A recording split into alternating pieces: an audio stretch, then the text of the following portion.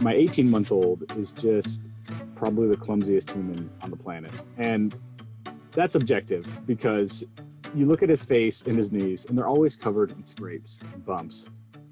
And I feel like that's all of us right now with this virus. So it's just been so crazy, man. Oh, some of us have scrapes and bumps. Others of us have COVID-19 or in the hospital. So, Oh my gosh. not a good time to be alive, folks. I Oh my would gosh. advise against it. That's why we're here. We're going to reforge, and it's going to make everybody happy. Ladies and gentlemen, you are listening to Forging Employee Experience. I'm Alexander Norian, joined here by the ever healthy Josh Dreen. Josh, how we feeling? Healthy, quarantined, hiding away from the rest of the world. Life couldn't be better. To include your children, I would imagine. That's right. I hear them screaming, and I say, I'm sick. Don't come down here. Self-quarantine in the basement, just for some peace of mind and sanity. You know, it's so interesting, as we talk today with Ben, to think about really the different circumstances that folks are in as we navigate this really tough time. Yeah, I just think it's obviously unprecedented. Everyone is kind of standing there with their jaws dropped. And, it's interesting to hear the stories that come out of this. HR departments doing certain things to take care of their people. One theme that he shared was just that these individuals are so in need at this time. And as we kind of turn back to caring to them, we start to see kind of that human element come back to work. Right.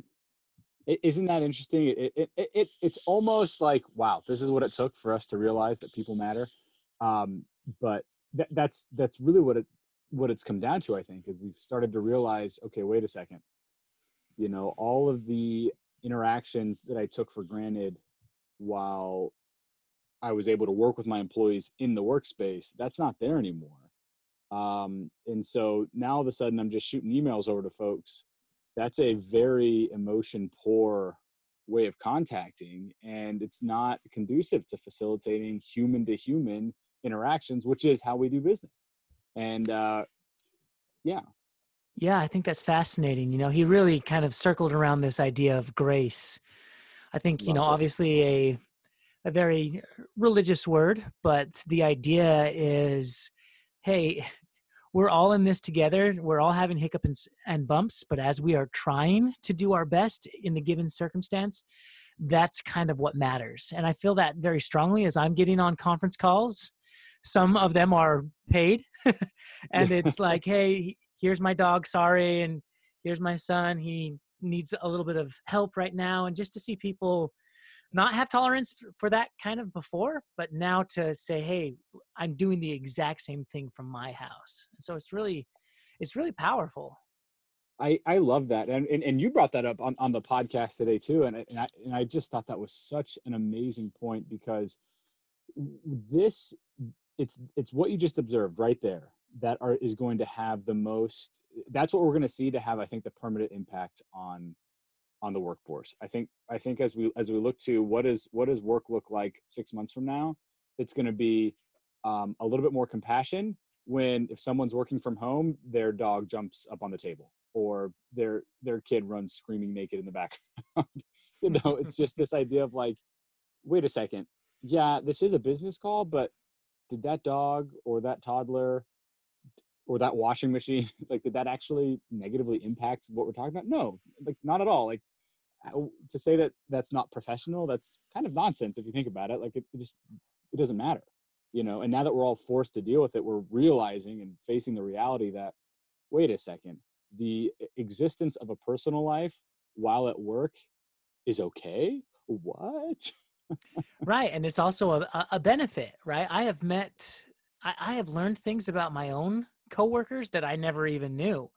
One of my coworkers has a child, a 1-year-old. I never knew that. It's like, right. We've known each other for months, and it's just not something that came up in conversation. But now I know that, and I can empathize a little bit more with them. And another thing that he said that I really loved was this idea that managers, regardless of where their employees are, should still be touching base with them, giving the Right. example of, some employees are not working, they're on paid leave or unpaid leave, but we should still be checking in with them. And that just really gives a really nice feel to the work-life blend that we're always preaching, that we should be Mhm. checking in with them, and not just, hey, are you alive?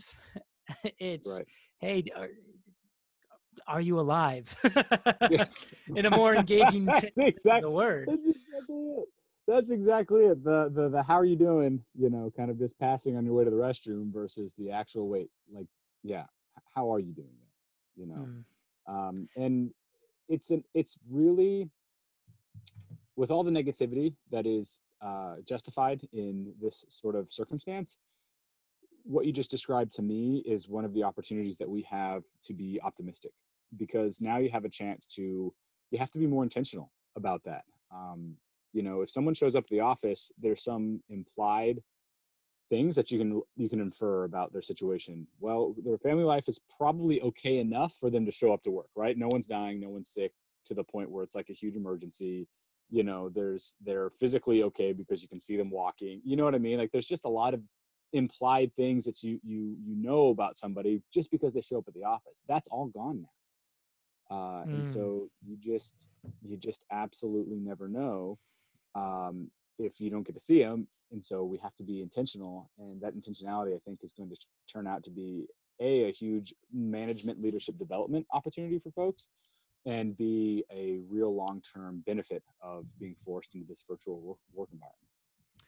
Right. And it really preaches to the need for some sort of platform to help do that, right? Because it is work is moving a lot slower on Zoom. I mean, Right. it feels like a 30-minute meeting is like a 10-minute meeting. We get 10 minutes worth of productivity just because it's longer and it's hard to have that full human interaction. And so I feel like it's such a great time to leverage a platform like ours, which is able to, we're able to track sentiment analysis in real time on a daily basis. You'll be able to get a pulse on how your employees are feeling from home and how they're dealing with this situation. Right. That's invaluable at this time. Right. Right. And it's, in addition to that, understanding the sentiment and then understanding what to do about it. And that's, this we're in a really hard time right now, and here at Fortune, we're trying our best to reach out to the community and really be citizens of the world, if you will. And one of the things that we're working on right now is allowing the opportunity for folks to come and just have our platform. We care so deeply about this idea that companies need to be successful at taking care of their employees, that we're in it with you. Everyone's struggling.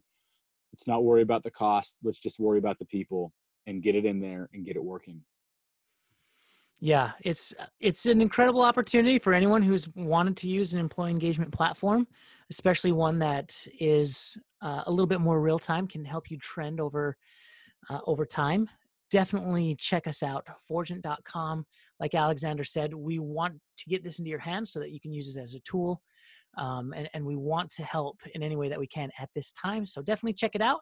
Also, stay tuned to more of these podcasts, because we're going to be getting some really amazing experts talking about the new future of work as it stands today, which was unexpected from a few weeks ago. So definitely great content. We'd love to continue to keep that community going with you, keep that conversation. And we'll look forward to having you on another episode. Stay healthy, everybody.